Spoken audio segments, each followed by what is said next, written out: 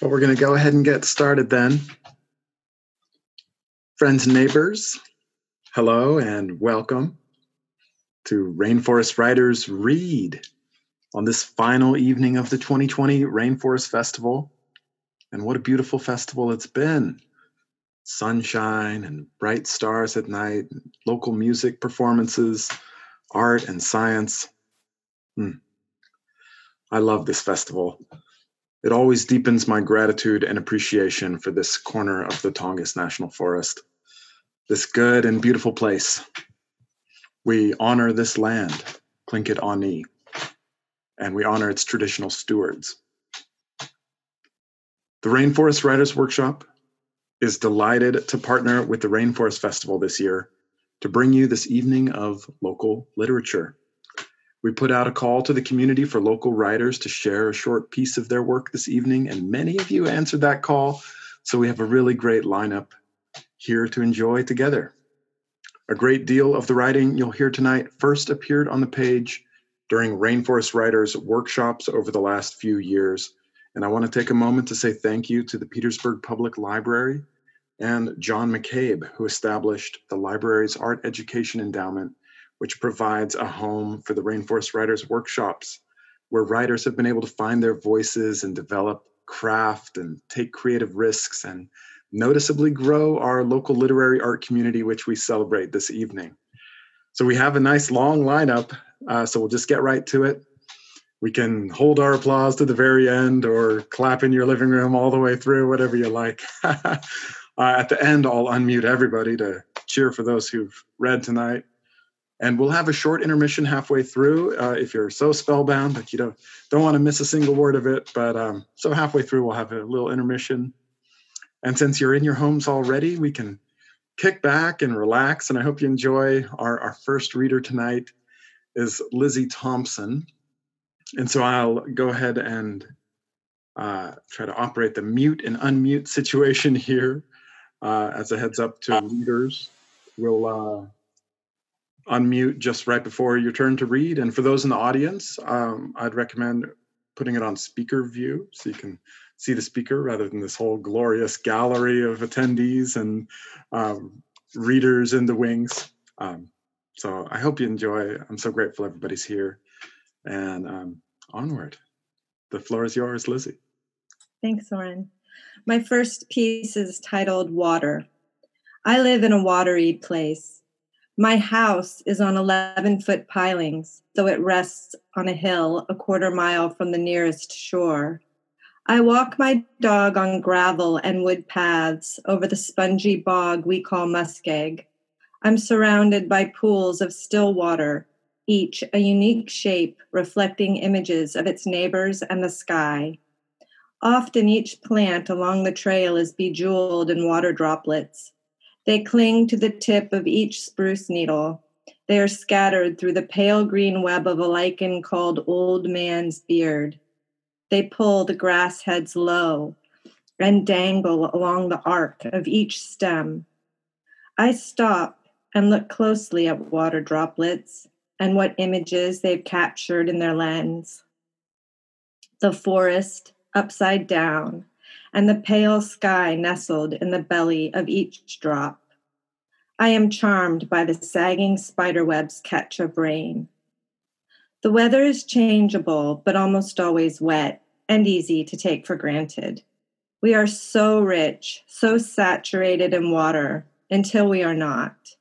And the wet land we walk above, on piles of gravel and planks of wood, reminds us that sponges dry quickly, that hundreds of sparkling pools can turn to thick, muddy pits in a few hot days, that the luscious sphagnum moss can crunch beneath our boots after a week of full sun, that the muskeg is a fragile community, and that while we may be rich in water, we cannot hold it for long.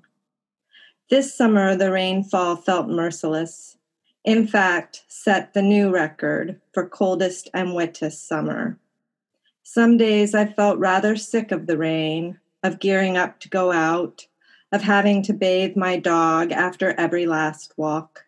And yet, The melancholy I feel after a stretch of gray days is preferable to the anxiety of watching my beloved Tongass parched and suffering, dehydrated and fried of color.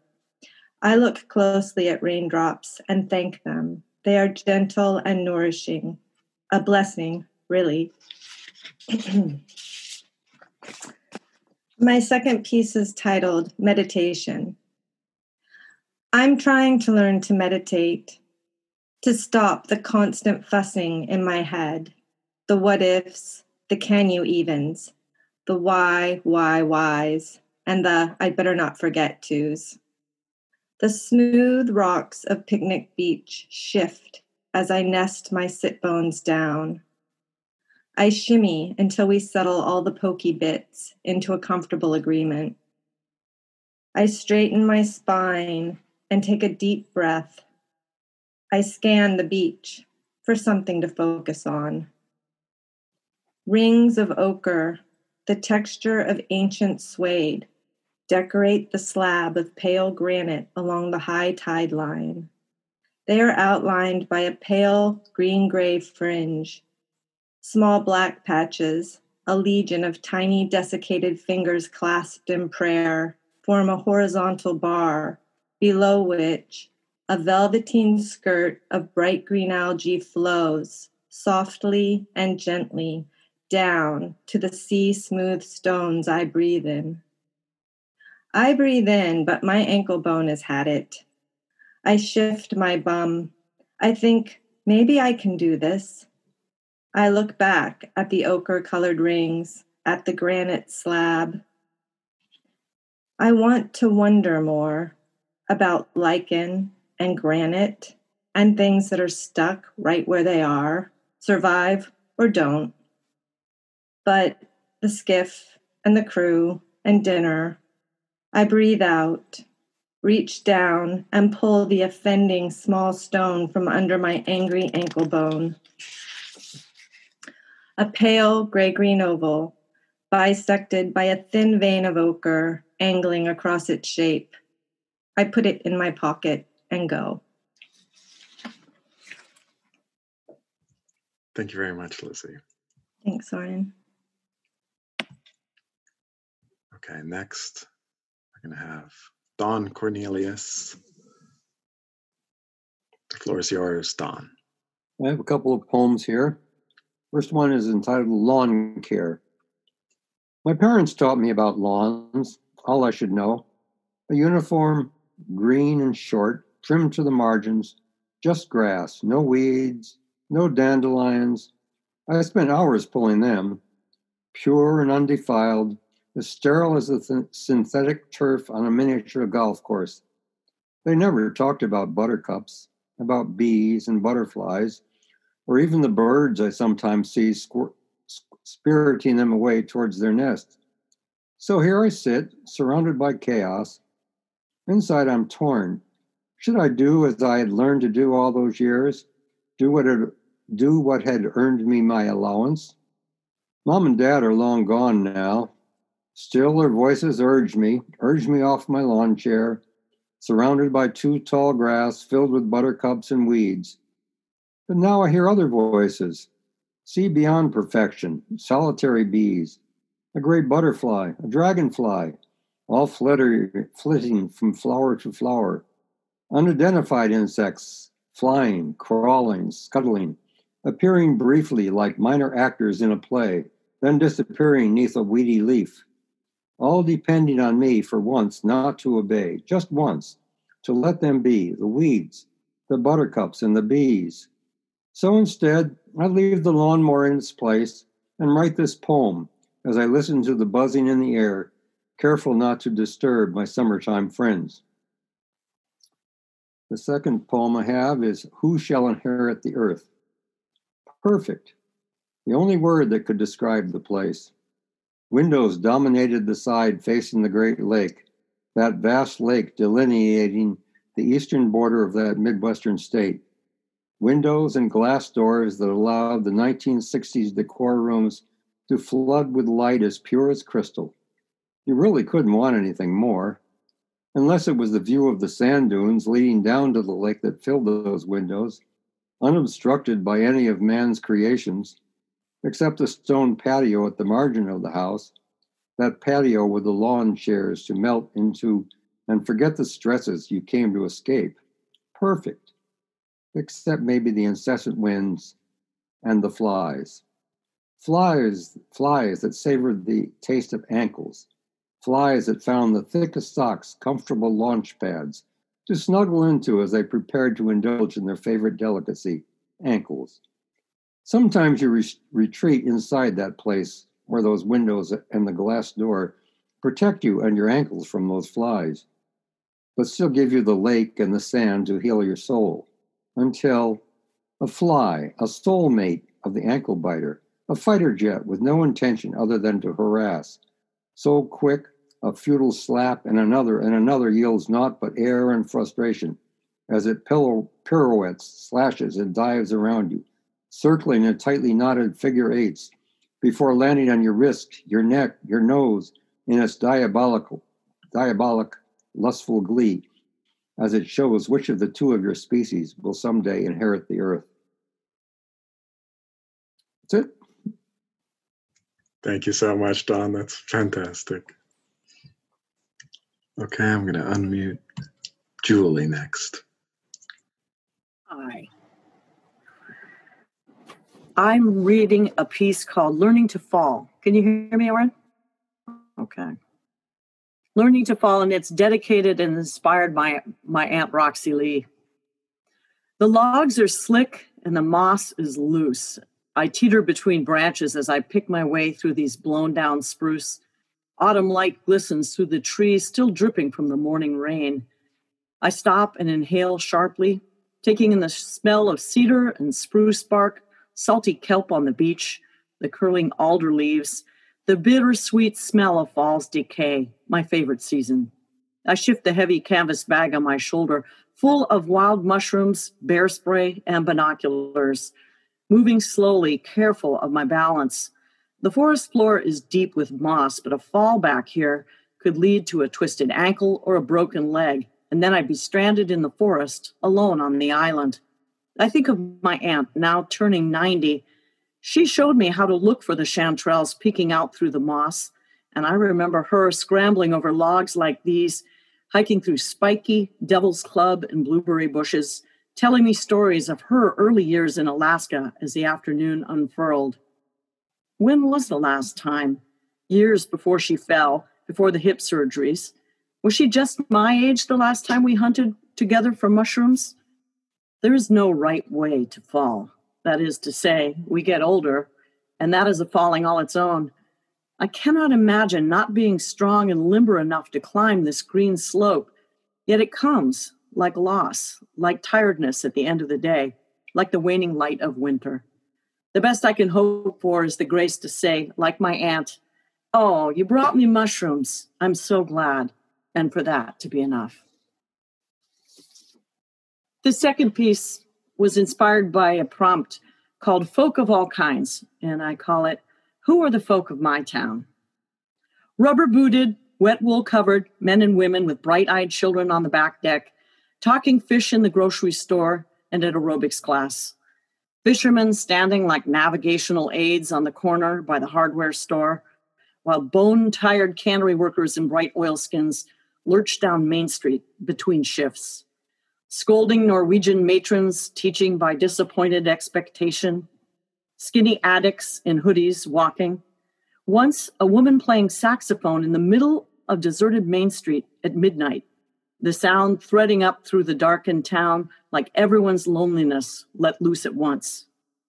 Earnest teachers leaning forward towards bored and restless teenagers leaning backwards, working out their moves on the basketball courts in their heads. Older Native women driving grandkids to the doctor with accents as soft as rain.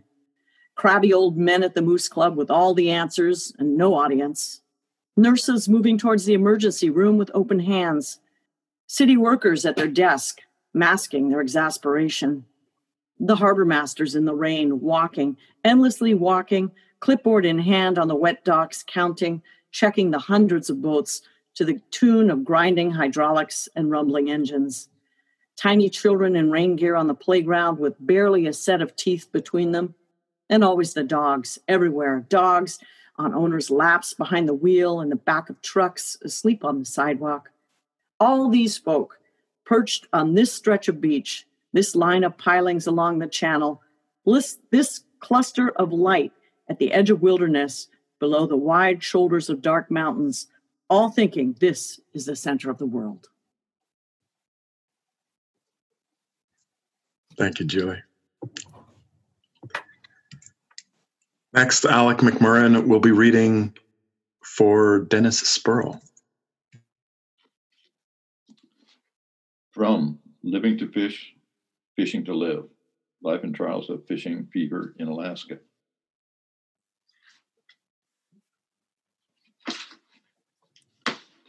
Title of this poem is Breakdown Blues. When heading home from a trawling trip, a grinding noise was heard, and I, the captain, thought the worst. A breakdown had occurred.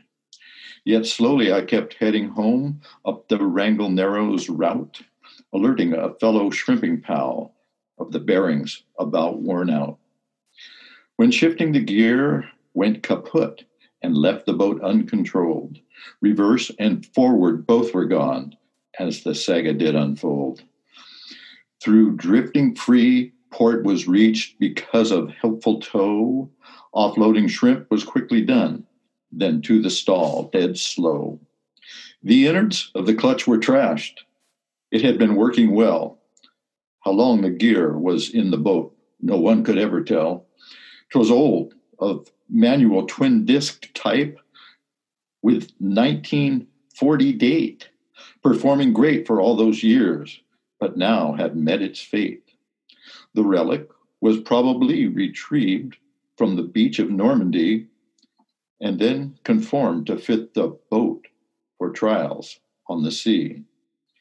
The gear was rebuilt a time or two before I bought the boat. That now was helpless and idle, tied to the machine shop float.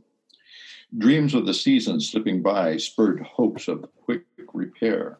But alas, no parts could be found, though the search went everywhere. A replacement needed to be found, which led to great despair, as lost fishing time made me, the skipper, pull my hair. The housing on the gear was huge, though the engine fit was right, and the room to work and make repairs at best was very tight. But the old seaworthy vessel was narrow in the beam, and with low headroom 'twas enough to make mechanics scream. Removing the useless clutch meant cutting through the glassed hold, 'cause it was the only way to move the heavy thing so old. A new twin disc was finally found, but of a different size, which caused more alterations than the men would realize. Finally, the surgery was performed to fit in the new gear, as the mechanics in the tight space worked on their knees and rear. The clutch was wider and quite short and deeper near the shaft. So as the workers cut and hacked away, they just about went daft. Beams were removed of angled steel before the motor was lifted high, while careful measurements were made and the new alignment tried. A different language oft was heard as sweat ran from their brow, but despite cramped muscles and the heat, the men kept on somehow. Exhaust pipe, hoses, oil lines too, all altered to comply. Just added costs besides the clutch, making the captain sigh.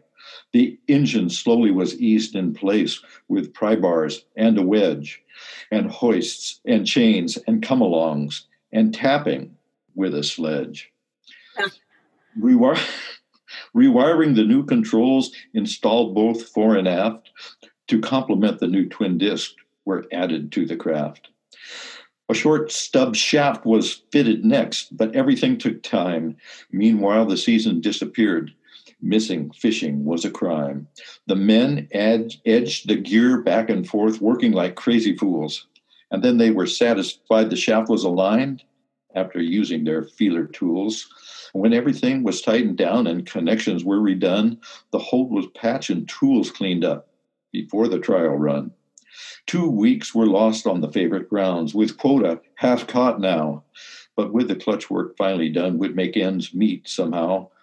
To shrimp again was in the plans, with no delay or lull, because now more payments were ahead. Such life is never dull.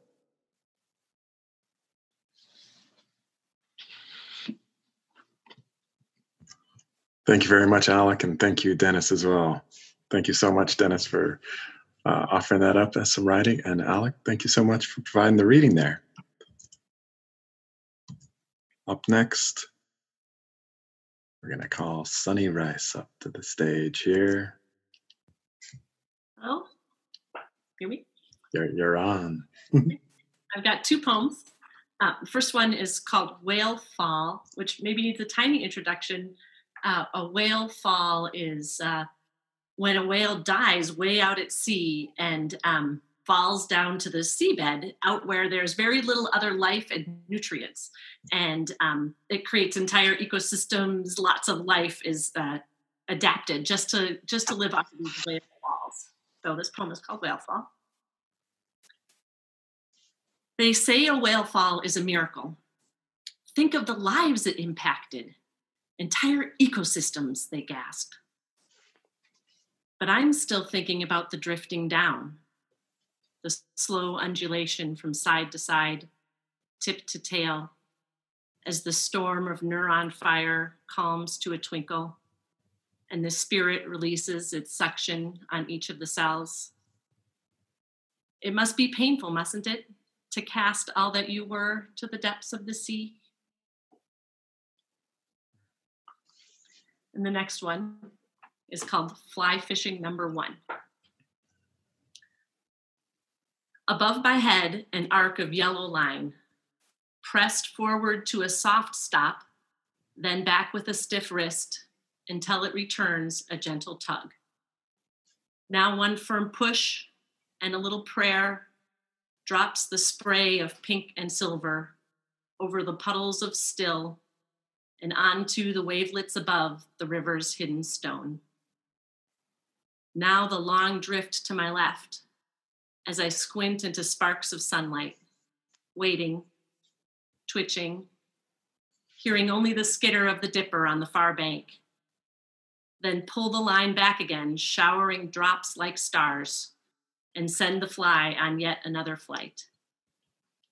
I play this rhythm 5, 10, 20 times, but soon that pool of warm sun warming the mounds of moss at my back will prove irresistible, and I'll cross my booted feet before me, tug down the brim of my cap, let that big spruce's decades of strength cradle my back, and drift with the river song along to the sea. What trout? That's it. Beautiful. Thank you very much for that. And next we'll call to the stage Sue Paulson.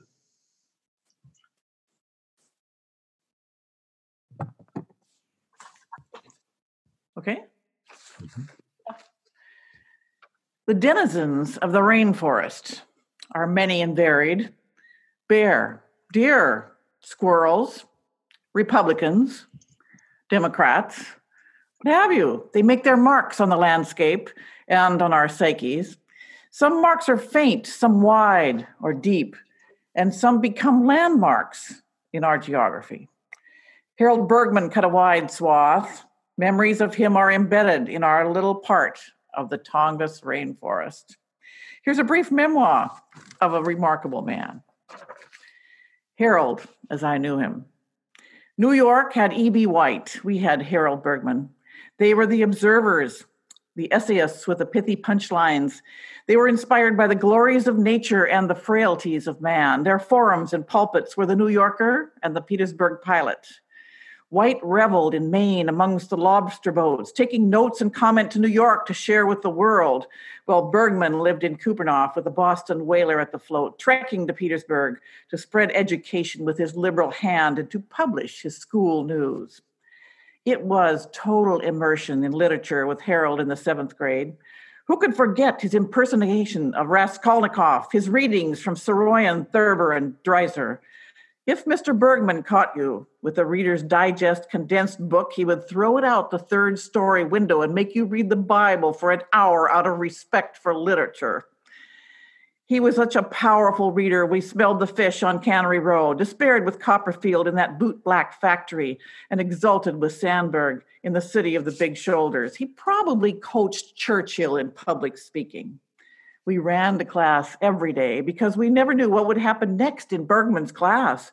We begged him to expand his chest in imitation of a giant penguin, marveled at his imitation of a spawning salmon, dove under our desks when he announced atomic bomb drill.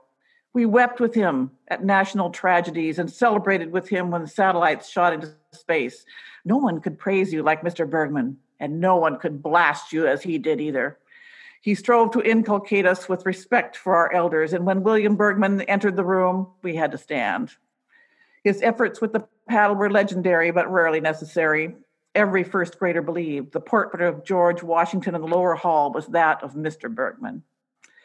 It was, as Harold would have said, marvelous to be a teacher when he was principal. He believed in fun in our work, and if things seemed slow, he'd pipe some polka music through the intercom, drop in to tell fantastic stories, whip the students into frenzied excitement, and then he would leave. My geography lesson must have been pretty dry one day when a 5th grader complained one too many times. The complaints were rude enough to warrant a trip to the principal, but soon, on the intercom, a serious voice informed us, Miss Bile is too tired and bored to go on, so we'll all have to leave early today. We had a relaxing laugh and rushed out into the sun. Every year, Harold published the names of the members of each class under their teachers' names in the newspaper, as is done today. One year, the name Abou Ben Adam appeared at the head of every list. A reference to the poem by Leigh Hunt reveals the name was at the head of every list of people who love their fellow men. That is what he strove for in school, that we should love our fellow man no matter how hard it is. He worked on us after he retired from his job as principal. The city of Petersburg felt the shock when Harold disembarked at the North Harbor every Saturday. After oiling the wheels of commerce, Harold, for nearly 20 years, advanced on the radio station to share his outlook with the KFSK audience. Every Petersburger of a certain age will hear the voice of Bergman when they play the Stars and Stripes Forever. The music illustrated his forthright approach to everything. When KFSK began, Harold was right there. And when the use of certain words was banned, Harold said, "They've just handed me a list of 10 words I can't say on the radio. And here they are." His readings from the Petersburg pilot were bombastic, opinionated, and funny. His clashes with Emily Merriam, dramatic. Exhausted from injecting life and excitement into Lake Wobegon, he would ship out for Kupreanof, reclining in the bosom of nature at his Petersburg Creek estate, flailing the croquet mallet to the champagne bottle as Alexander Woollcott did, and dashing off the essays for which he was famous. He battled ignorance, prejudice, and dullness wherever he found it, and left us inspiration to do the same. I wish E.B. White had known him. He made our life richer, taught us to observe the human scene with humor, to appreciate literature and the larger world it illustrates, to watch for the sandhill cranes, and above all, to be kind. Harold Bergman. Thank you so much, Sue. Next to the mic, we're going to invite Chelsea Tremblay. Thank you. I have 2 original pieces to read tonight. The first is from a physical piece of artwork that I made for the Haynes Fair. It is untitled, and as I am a recovering academic, half of the language is not mine. It is from Tin Can Country, published in 2019. Pine boards wound around pilings, multi-floor, single-pane haven, stranger at the... In one telegram, he asked if the Petersburg children who were to be evacuated should sell their bikes or toys. and if their parents should bring grub for the trip south. Information becomes insulation, shoved, twisted, fragile in the heat, keep the mystery closed. Along this same walk, 2 physically compromised Japanese men, lagging behind, were shot and killed by a lone guard, the only witness, in the early morning of June 27, 1942. Damp seeping past defenses, decay knows no allegiance. Home is where the echo is. Food was to be provided, the response indicated, and the children should bring their toys with them. My second piece is forthcoming in the Alaska Women Speak Sanctuary issue. It's titled, We Belong to Us. We, when a tree splits, does it groan? The release in knowing. Belong, will the glacier remember the dew? The beginning never is. 2, can murmuration be broken if it never had a shape? How can absence feel? Us, is there sacrament in the sin who live in the shadows and know flame's true power? Thank you. Thank you very much, Chelsea. Next, we'll bring Kari Peterson to the microphone.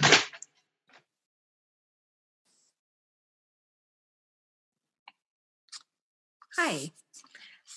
I was going to read one called Water. Water is my life. I need to be surrounded by it. It calms me, centers me. I discovered this during my first semester at college in the high mountain desert of Oregon. Several miles down very busy streets lay a duck pond, a glorified puddle. Every day I walked the busy, loud, traffic-filled streets to gaze upon this puddle. That spring, it was a long journey home with many obstacles. When we finally arrived at Bellingham and boarded the ferry headed for Alaska, my heart sang. I can still hear the warning from the purser. We are now entering Queen Charlotte Sound. Prepare for some rocking. I had made it home. When I need to think or to center myself, I hike the beach at Green's Camp. There's something healing about this body of water. The freshness of the Stikine roiling into the salt water, the sheer force of nature in the bouldered beach and the washed up logs. It's a calm and restorative hike, always looking at my feet, at my next choice of footing, a meditation. When I stop and raise my head, I'm astounded by the beauty that surrounds me. The water, the wind, the mountains, the force of its life restores me.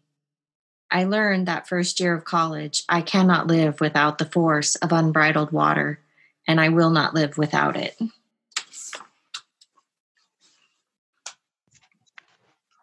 Thank you very much, Kari. Thanks.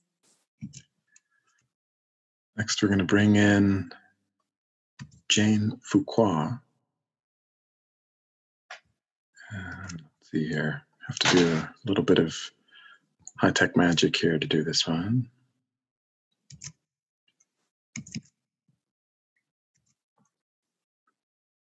Hello, I'm Jane Fuqua, and I have 2 untitled and relatively unedited poems to share with you guys today. So thank you very much for having me, and I'm just going to jump right into it. Today, I am lost in the pattern of branches across my page, in the bell-like song of birds in spring. I wish I too could cross the peak of my rooftop, floating on the fragrant breeze as the butterfly does. She moves without direction, a soft wisp-like being guided by windsong. My bones are heavy, they do not bend. Like the wooden beam, the window pane, the hot pavement, the straight path of the aeroplane. And I see my folly now, laid out not in lack for effort, but for soft acceptance of what is. For if fate is graceful as a river, I have been a stone. And on this spring day, blessed by the hum of bees in vivid desert blooms, the soft-footed lizard whose path follows its lunch across the wall. I hollow out a space in my own chest. I am open like a fish belly. My bones slide forth little ships in a flood of what has been. Rising like the cloudless sulfur butterfly, like autumn leaves, or the hunter's moon, I ascend. Loosening my grip, each finger peels away from the muddy roots of time. I let go, and I am carried forward.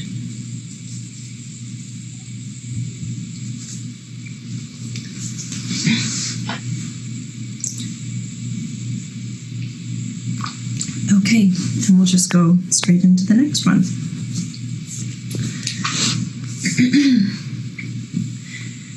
How strange that after so much wondering, after countless days spent forehead to window pane and pen to paper, you arrive like first light, splendid, but so very ordinary, as if you had been rising beside me each day and I had not slowed enough to notice.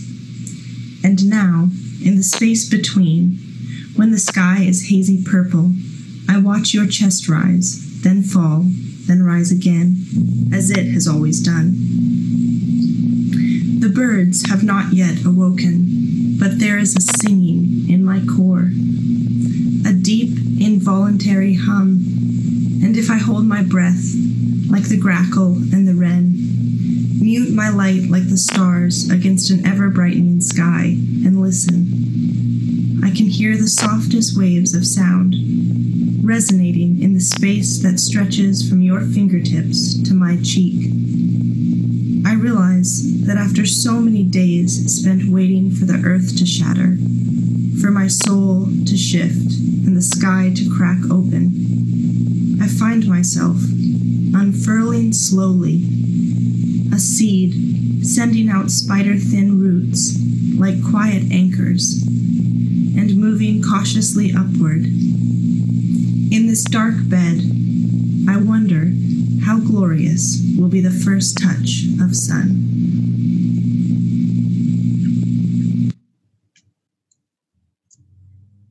Thank you very much, Jane, for that. And we're making good time, I'd say. Let's see. I think I had a short intermission planned for now, but I'm going to look at the gallery here. Should we just keep on going? How are folks doing? Carry on, cries the chorus. Okay, I love it. In that case, I am going to unmute Kathy Cronland.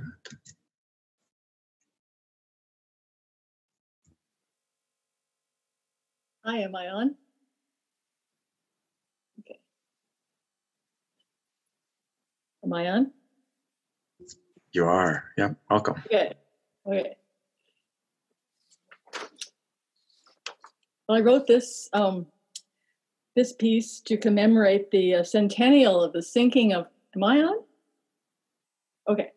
The centennial of the sinking of the Princess Sophia in 1918. The poem is in two parts. The first is October 1918. The second part is October 2018. And it sort of parallels the experience of people coming from the north down to Skagway and on down the coast, which my husband and I have been doing for many years. It's called Usual Southbound Trip. October 1918. The golden leaves had fallen, the mountains touched with snow, freeze-up wasn't far away, and it was time to go.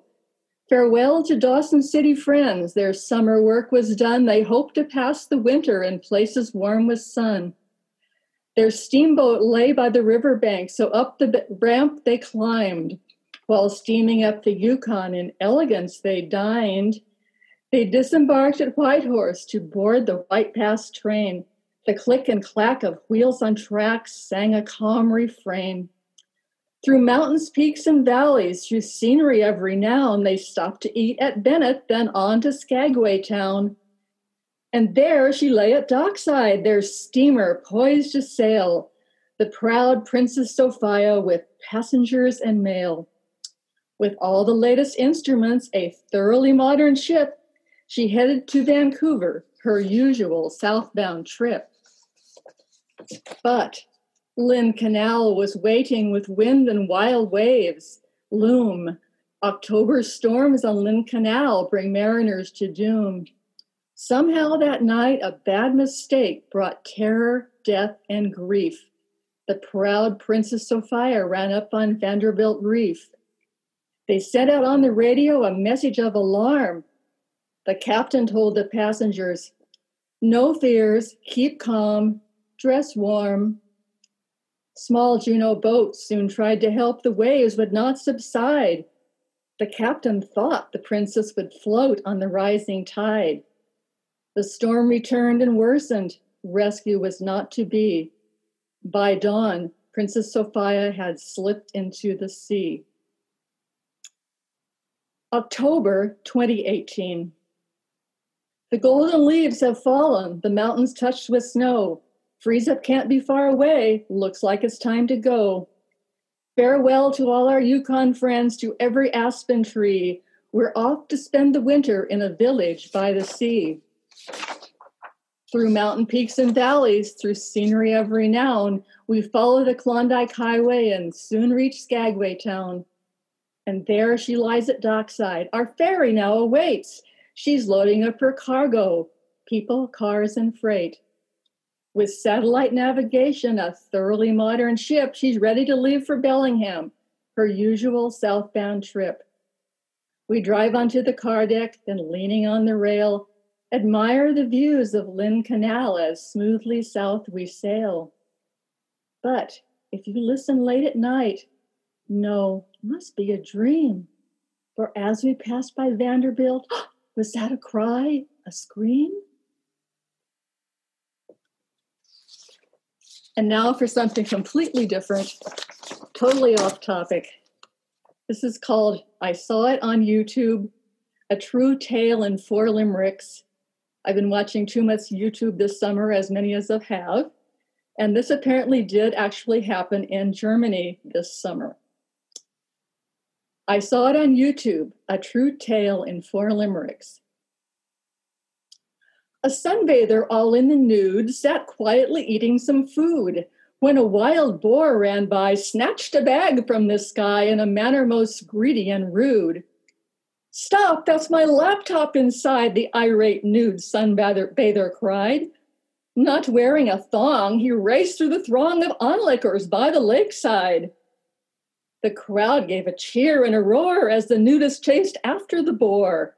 No more playing tag, the thief dropped the bag and ran to the woods once more. The nudist returned to his station, receiving the crowd's adulation. But the bristly looter who stole a computer now has my complete admiration. Thank you. Very nice. Sorry. No, that's wonderful. Thank you so much, Kathy. Okay, let's see here. Next, we're going to invite Mike Schwartz.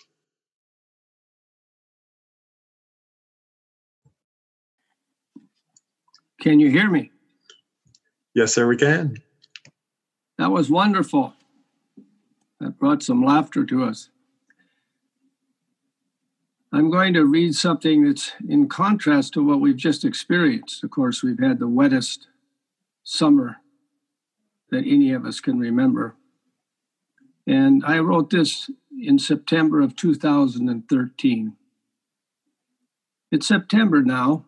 We've had the driest summer that anyone can remember, day after day of sunshine, no water in the creeks. I'm at the cabin now looking out on a sunlit valley. My great-grandfather, my grandfather, and my mother witnessed this same scene over and over again.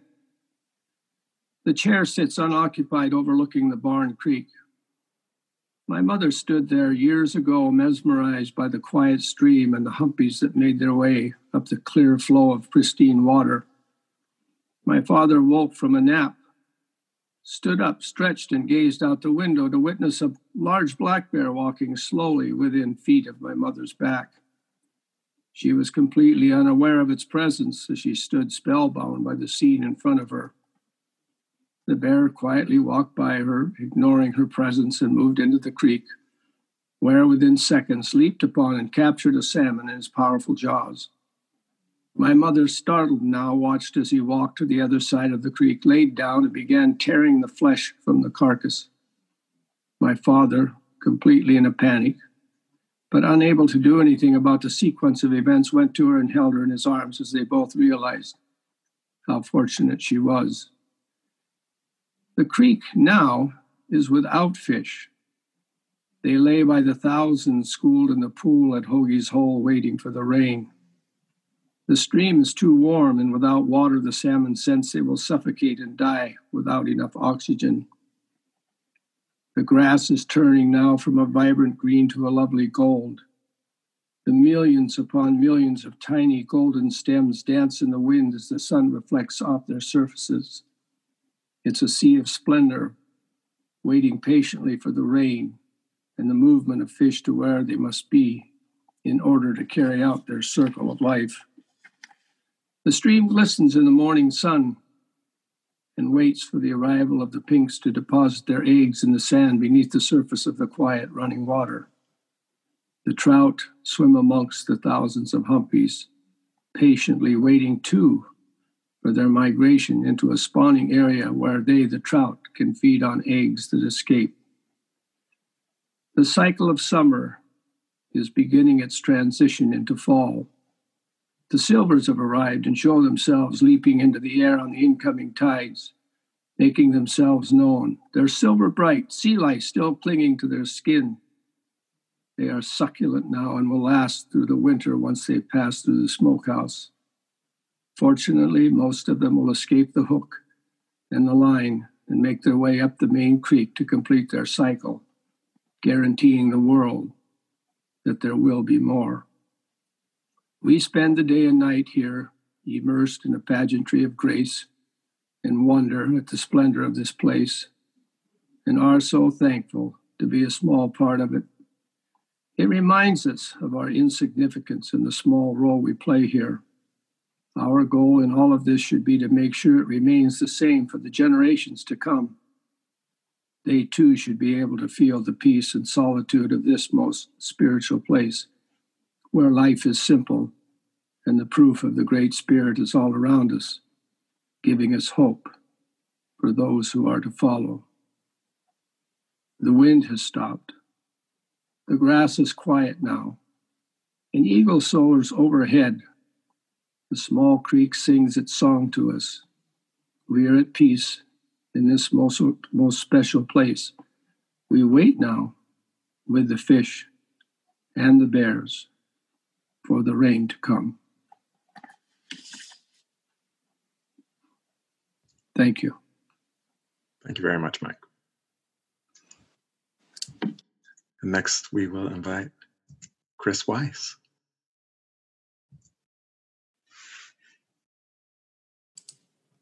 Hello. My story is not about the rainforest. The unfortunate Mr. Pufferfuss resembled his name due to gout and loathed the attention that bred. Accordingly, when he went out, he donned a large pair of bunny slippers so lifelike, their noses almost twitched. Today, however, was not a day to go out. Swallowed by the chair near the fireplace, Mr. Pufferfuss could ignore the desperate scratching of trees trying to get in. Evening threatened the sky into darker grays. Clouds responded, throwing windy rain tantrums. Mr. Pufferfuss still sat, concentration shrinking his form as the overburdened ottoman angled toward the fire. Dark arrived, inhabiting shadow shapes and curling about corners.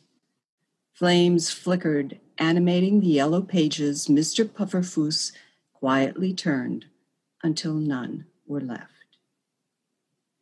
Embered ash settled. Empty chair cooled. Night well fed and rested, roused, blinked, and stretched, long, thin, transparent.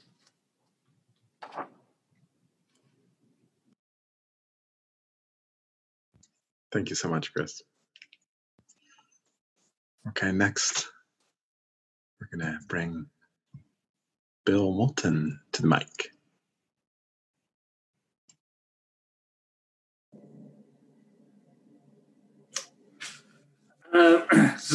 This is a piece written in response to a prompt at a workshop. It's called Pack Rats and Prickly Pears. Like algae and fungus cooperating, he said, I thought of pack rats and prickly pears. You remember me telling about that? I asked my wife, who sat beside me in the afternoon sun. Our Labrador puppy, Artemis, sat near her feet, chewing on a bone until distracted by the hoop of the solitary train. She remembered. It was one of my firefighting stories. Imagine a pregnant rat in a harsh desert looking for a nest, a home, someplace shaded from the sun. Dirt easy to dig and moist for her babies. She finds a solitary young prickly pear plant. Its spiny ping-pong paddles will protect her den, and the fruit, when ripe, will be juicy and delicious. She digs the nest, feathers it, aerates the soils, and the little ones poop there, which fertilizes the prickly pear, makes it grow bigger and the fruit juicier. It's a good home. So her children stay and dig barrens of their own, feather the nest, aerate the soil, turn the earth, so the prickly pear grows higher and thicker and branches out. 100 years later comes the desert fire, racing fast through the sparse vegetation, and a young firefighter to mop it up. And he marvels at the wonder of it all. Everywhere, charred rock and sterile soil, but here, an oasis for pack rats and prickly pears. Thank you. Thank you, Bill. Next, we're going to bring Erin Candle. Hello. Can you hear me okay? I have headphones in. Okay. This is a piece inspired from a writing prompt from one of my first writing workshops. To gather. The hues of summer vegetation are withering, allowing the next season's growth to take the spotlight. Growth is inevitable here. We gaze out upon cranberry patches of moss. The berries perch upon earth's pillowy chest, rich and red and ready for the harvest. A breathtaking contrast to the wheat-colored grass and relentless mossy greens that persist through every season. The colors make me long for warm sweaters and nights by the fire, drinking in the crackle, wincing at the occasional gust of smoke dancing through the air to sting my eye. We wade through the saturated bogs, squashing around on our Grundon-covered knees, heads down in a dedicated search for the next ripe berry. 2 hours go by. The sun shifts. I see my breath in the shadow of the wiry old spruce draped with bearded moss. We come up for air. The sun begins to snuggle under the horizon. The clouds descend. Heavy mist now blankets our shoulders. We welcome the feeling and lose ourselves in the wetness. Water floods the pores of every living thing to capacity. The ground seeps like a sponge too full to hold another drop. The fog becomes relentless, so dense it muffles everything. We find each other's eyes and resume the hunt. Heads down in the foggy bog, entranced by the sound of single berries plunking into the bottom of our buckets. And just like that, we were picking cranberries in the clouds. Thank you, Erin. Up next, Cole Somerville. Hello. This is a short story. I think I started writing in the first workshop we did. It's called Tommy. How is he? Up and thrashing like he used to. That's great. 10 years ago, he'd shown up. Growing from seemingly nowhere, a man hundreds of stories tall, with arms the width and length of jet streams, and a chest broader than the horizon. He came up from behind the mountain overlooking our town, Naturally, the first response to his presence was horror. This was only magnified by his apparent desire to extinguish the life that had sprouted here. Within moments of his appearance, he flung his hands down upon the schools and the church spires of this town. He drug his hands across the asphalt and the trees that remained standing. Families clung together, and many confessed feelings of affection, malice, or condemnation in their last moments. Only, his great hands seemed to pass through everything they touched. All the buildings and children he tried to smother stood still. There was no destruction. Everything was as it had been. And so for days he raged above the city. When tiring, retreating to behind his mountain. As the feelings of immediate distress faded, life began to go on as well. There were new couples, new divorces, and a handful of arrests. He would tire and then come on in a fit, before letting out a grimace and spitting some sort of bile or other matter that didn't seem to raise the sea level, nor erode any infrastructure. Eventually, the citizens of this town named the giant or golem or god Tommy. Years passed, and the citizens grew affectionate toward the man who continually seemed to want to destroy them.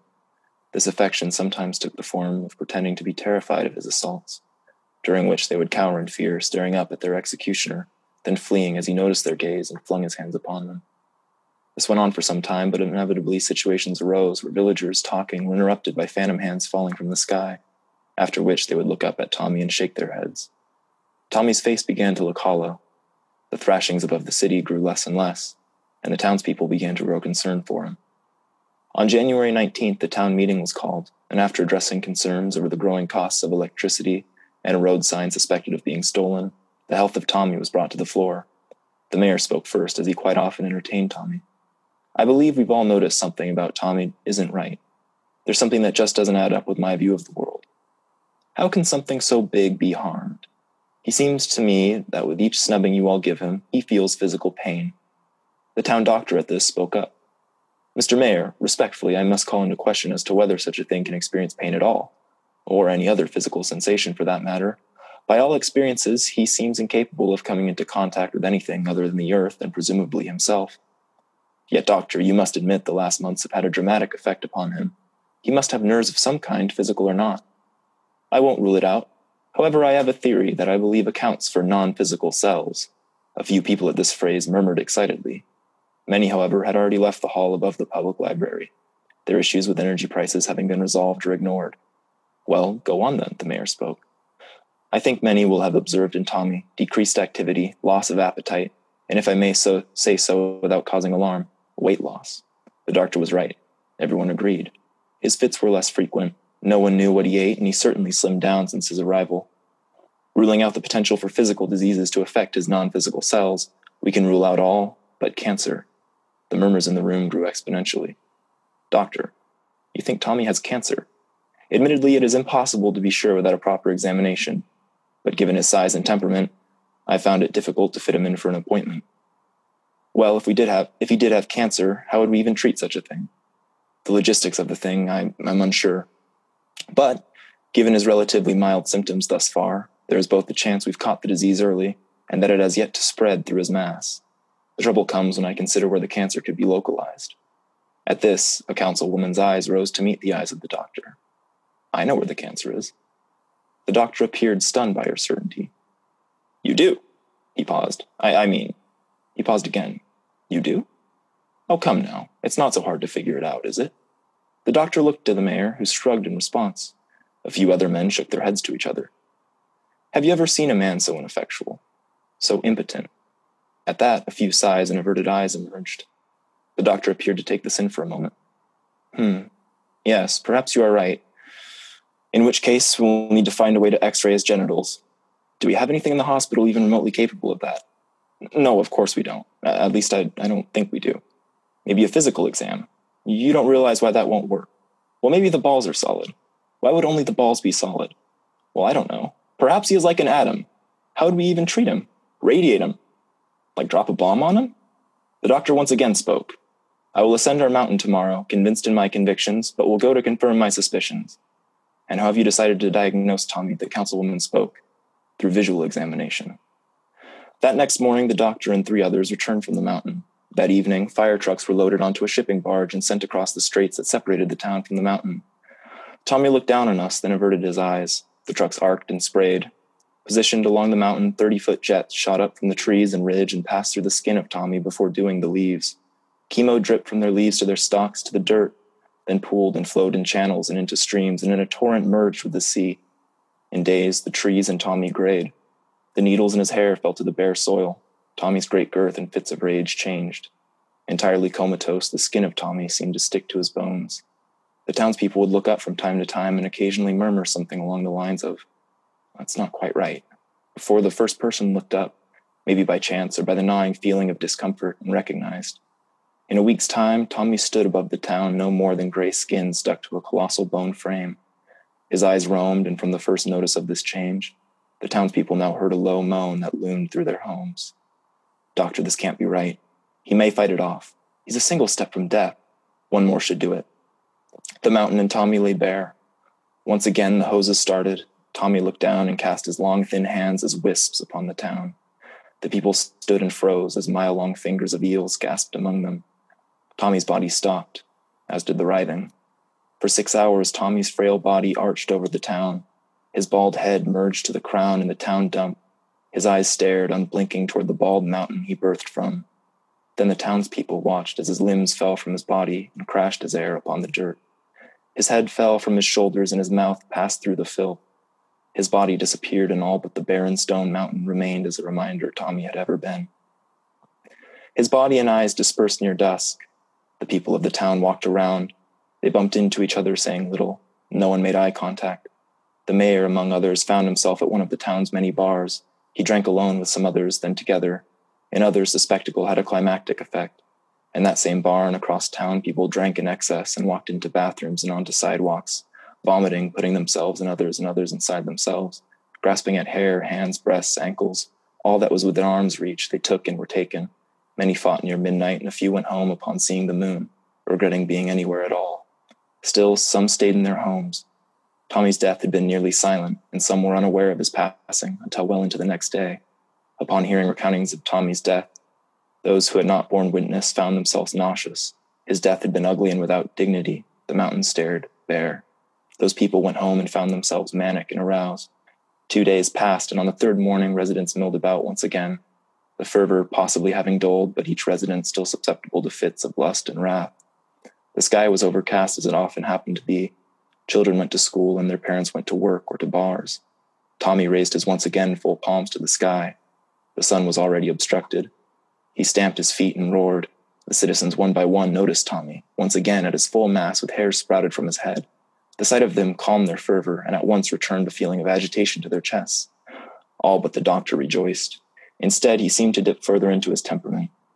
Again, we have to start the pumps again. This he screamed on the street, on the way to the mayor's house. Bursting through the door, the mayor's neighbor stood cooking in a nightshirt. "Where is he?" "In the bedroom." "Sir, have you stepped outside?" Bursting through another door, the doctor now found the mayor in the process of dressing, like his neighbor, nude from the waist down. "Sir, have you been outside today?" No, I have not." "Don't. I need permission to let the trunk pump again. We need another round of chemo." The mayor stopped. "I think I should go outside." And he did. He stepped out onto his patio and stared up at Tommy roaring in the sky. His hair regrown, and he kept staring, his eyes seemingly forced open while he let out a singular whisper through his throat, something that refused to be more than just audible. Then Tommy looked back at the mayor, and the scream let loose from wherever it was stuck, and hands flung down upon the mayor, the concrete, his home, his neighbor's wife, the doctor, and everything as far as 3 neighborhoods away. Tommy's great hands covered the island, and when he lifted them, all was as it had been. The mayor's scream had peaked as the hands fell, and a flap in his chest or lower throat now felt raw. The neighbor's wife had rushed to her husband, upon which he asked why she wasn't wearing underwear. The doctor remembered he'd forgotten to water his plants for nearly a week, and across town, man momentarily pledged their souls to gods or other deities. All else was as it had been. As Tommy lifted his hands to reveal the spires and tin, his back arched forward, and from his great heaving maw rushed a torrent of bile and salt, and all that was in Tommy. Over his mountain before him descended his body's water, a flood of red that upon touching the sea immediately dispersed. Tommy's eyes were hollow.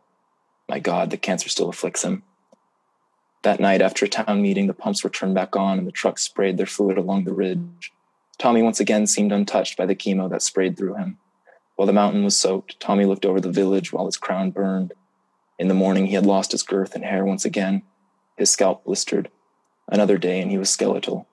On the night of the 3rd, his eyes became the only part of him visible. His pupils dispersed, and in the sky sat 3 moons before 2 once again fell. The hysteria afterwards was perhaps less.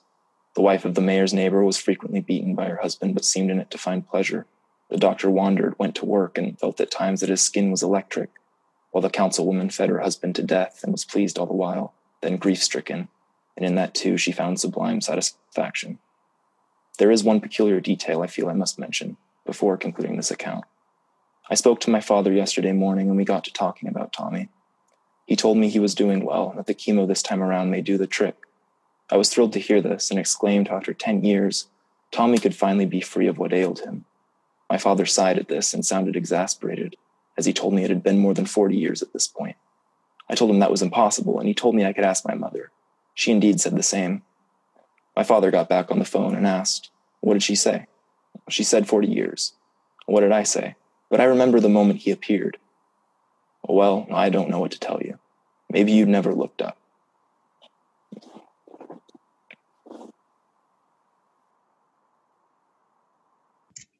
Thank you, Cole. Thank you very much for that. Up next, we're going to welcome Angela Denning.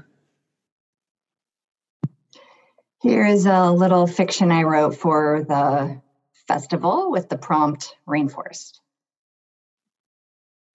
It's untitled. The beep, beep, beep of my alarm clock hadn't been making sense for weeks. It could have been any time of the day or night. I'd slowly part my eyelids to test out the world and was met consistently with a gray darkness coming through the window. It wasn't 3 a.m. by accident, and it wasn't November or December or January. It was just another cloudy summer morning, and it had been like this for days and weeks and months. Dark gray before, during, and after everything. It was like living inside a snow globe, except instead of a winter wonderland, it was a dense fog that you couldn't escape. At some point, I had stopped checking the forecast because of the monotony. It was the same dim grayness as I got into my car after work on a Wednesday. As I flipped on my lights, I heard my phone ding. "Do you want to go look for mushrooms this weekend?" Catherine texted me. A surprising question, I thought. Not because I had never been hunting for mushrooms before, but because I hadn't heard from her in months. A full-time job, 3 kids, we each had them. Days just rolled together. I went through a quick mental checklist and responded, "Crazy, for some reason I think Sunday could work, but I don't know what to look for," I added. "I do," Catherine texted back. I remembered that her correspondence was always no frills. Days later, we were walking through a muskeg to some forested area Catherine knew. She led and I watched as her rubber boots went in and out of the spongy, pale green surface. Squish, suck, squish, suck, squish, suck. For about 20 minutes, the rhythm was the same until we reached an opening in the trees. The world became greens and browns, and we felt the temperature drop and the air grow humid. It smelled spicy like a greenhouse, but with muddy undertones. Then it dawned on me. It wasn't raining. In fact, it hadn't been raining for days. "Can you believe it's not raining?" I said aloud. "Yep," Catherine said. "There should be some mushrooms somewhere." She immediately started climbing around moss-covered tree roots, stopping here and there to look underneath some enormous skunk cabbage leaves. "Here," she said, holding up some golden brown spindly things, "winter chanterelles. See, there are no gills underneath. Kind of looks like brains, don't they?" "Yeah, I could see that. Grayish, veiny undersides, no gills.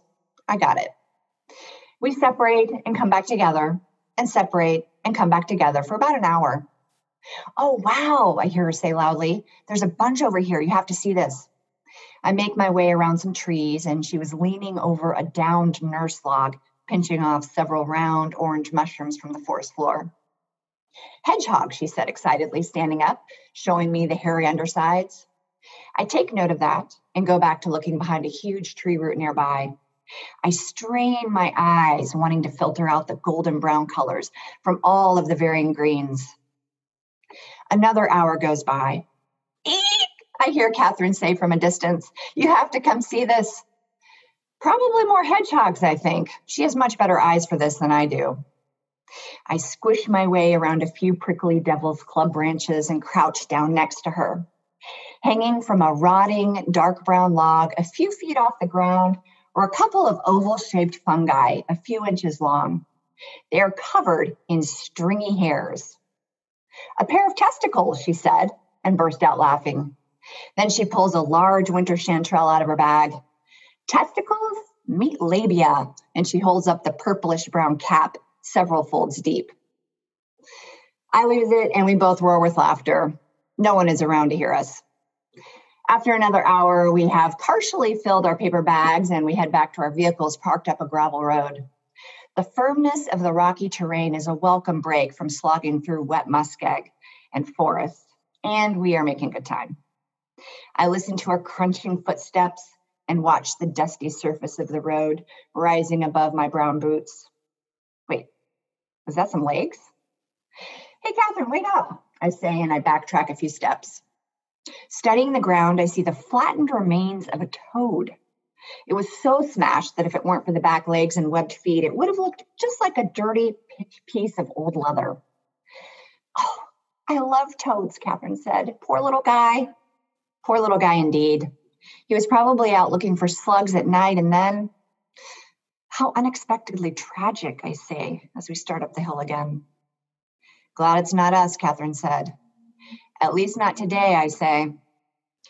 When we reach the trucks, Catherine says, "I better look at your mushrooms," and she pulls off her backpack, sighing with relief. "Oh, yeah, you probably should," I say. She lowered her tailgate, which was shielded in a clean black plastic covering. I turned my paper bag over and watched dozens of small golden brown mushrooms scatter onto the surface. Catherine quickly picks through it and only tosses one out. We say our goodbyes and get into our vehicles that are separate. We don't make future plans. Our friendship is kind of like the mushrooms. It'll stay underground until the time is right, and then it will emerge and give us sustenance. Thank you very much, Angela. Up next, Melina Marvin. I have a few pages of fiction I've been twiddling around with. Ina was no longer struggling. Enough summers had passed beneath her bare feet and harvesting hands for life to be only a steady drumbeat and buzz in her ears. The break the virus had wrought in 2022, mutation, death, more death, and the period of uncertainty that rippled from its bow like a dissipating wave in the channel were all long past. Now the days thrummed with her living, repeating chores, reviewing the arc of the sky as she had once checked the weather app on her phone. Before the mutations, Ina had begun to provision a cave on the far end of the island. Overwhelmed by the deteriorating social conditions, the fighting that started online, started verbal, and then got worse, much worse. She believed she was the only one who had found the cave in her era. Few townspeople roved the backcountry by foot as meticulously as she had while tracking, hunting, and harvesting.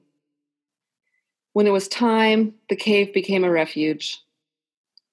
She snacked and read and napped in its third chamber, a tall cavern softly lit by a mossy top tunnel up into the rainforest, so that the light of day sundialed along its red pool, its silent beach of fine limestone sand, the black-spined ferns that clung high to its eastern wall.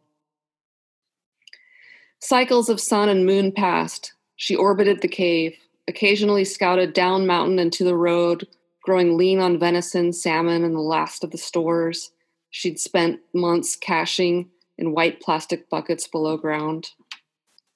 After 7 years, one jagged mistake with her knife led to a hot and wandering infection across the muscle of her outer right forearm. It drove her to trek back to the town. She needed drugs. 20-something miles by the shore road, but she traveled directly overland, following her own game trails that grew brushier the further she ranged from the cave. She found the town blessedly blank, silent. She hopped pools of evening shadows to the clinic, where she kicked a boot against the door to break the rust of the latch. Ina had followed some other rhythm to the cave, and now she found that it had been the beat of the longer life she was meant for, that she was a bridge, a scampering, blinking bridge from what had been into what would be. She took shelter in a small, shingled house by the harbor of the town while she waited for the medicine to work. She healed there and decided to stay. From its windows, she monitored the harbor with its forest of masts and rigging that still bobbed on the floats with the tides. She felt ready to join the others who would stop there and didn't want to miss the boat when it arrived. She left the town each day to hunt the zones between high and low tide, found fishing gear and deployed crab pots when the tide was out. She plied small watercraft on calm days, dropping line for whatever slick creature she was strong enough to pull up and to kill. She lived outside, sunrise to set, but she was often roving an interior landscape populated across time. She spoke with voices from before. She tried to reason with them. She gloated about being right in the end. She encountered, shrubbing for red huckleberries in the misty spruce and hemlock of the island's northern shore, future friends she hoped and expected to meet. She exchanged whispers there with a lover she meant to take, stopped and stood in the thick moss of the rainforest and felt the broad of his future chest, the grace of his shoulders, as taut as her own from living somewhere else as she did now. Inner, outer, her days sped on, call of loons across the water, weaving into the cries of the daughter she envisioned she would one day birth. The morning she saw a boat offshore in the sound, the external and internal voices dimmed to a distant point. An incoming tide of adrenaline rushed her veins, jackknifed her senses. It was a piercing blue morning. Ice floated diamond bright in the sound, refracting sunlight on the water's surface. The sails of the boat billowed like curtains, propelling it south with the current into her channel. Ina flowed parallel to the boat, trotting behind the houses along the old shore road, back toward town and the harbor.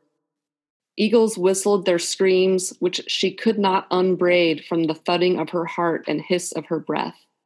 She glided quick and quiet over the land, her efficiency and economy of motion sharpened by time like the blade of an axe on whetstone. The sailboat slowed to tie up at the tip of the harbor's northernmost finger. The slip had last held a painted steel vessel, long since corroded, drifted, and sunk. She waited behind the old harbor master's building, gulls starting and circling the sapphire sky above.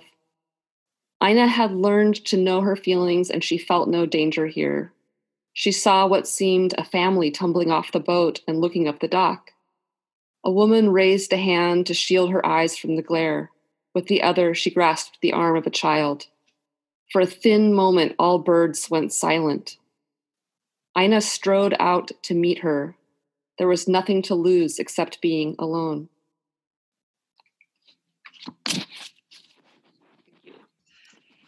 Thank you, Melina.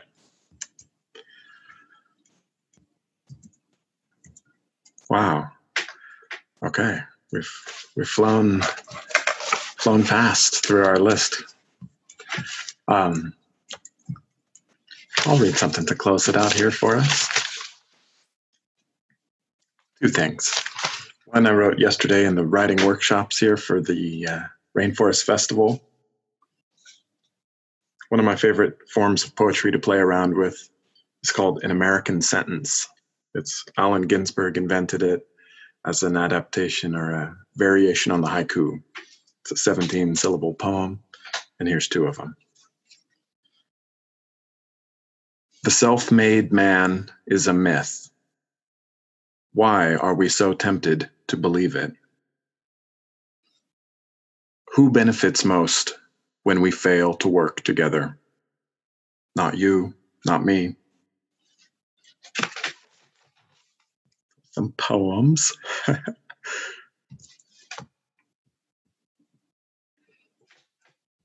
This piece I call The Post Office. Many ancient communities arranged their domiciles around a central common space. It was self-evident that when people share common spaces every day, they see each other and care about each other. The Roman Empire understood this and developed the Roman colonial grid to render newly colonized lands manageable from afar. The colonial grid broke the circle of homes, pointed people away from each other. Law and order, right angles, tall fences, a colonization format so successful it was broadly adopted and persists here in our very own empire. It remains true that people who don't see each other can forget to care much about each other. That's why I love my town's post office. Here in rural, small town Alaska, we don't have postal mail home delivery.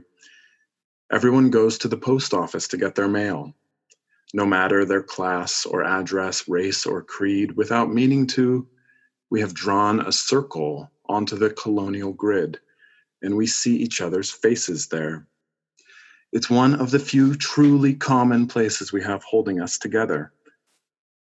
The Postmaster General's recent changes have been making things harder for my local post office. Thanks to staffing shortages, we only have 2 hours each afternoon to pick up packages. The line to the counter stretches out the back door and down the sidewalk sometimes. Folks waiting try to socially distance, though half or fewer wear masks, and the mood can be tense in that long line. But being there together, neighbor and stranger, side by side, sharing time in our most common place, I feel hopeful. Well, that's smart, says Cheryl from the store, nodding at the book I'm reading in line. I smile at her. She says maybe she'll bring a book next time, too. Cheryl and I might not see eye to eye on very much, but here we are, eye to eye in the post office. So I am going to go ahead and, try to unmute everybody. I don't know if that works, or we can all voluntarily unmute ourselves.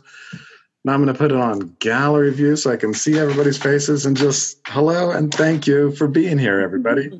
Round of applause for everybody who read. My sincere appreciation to our steadily growing literary arts community here in this wonderful place we all share. And a big thank you to the Rainforest Festival for inviting a writing group to host this reading. And I hope it's the first of many such opportunities to share writing together. Thank you. Lauren. Thank you, everybody. Thanks. Thanks very much, everybody.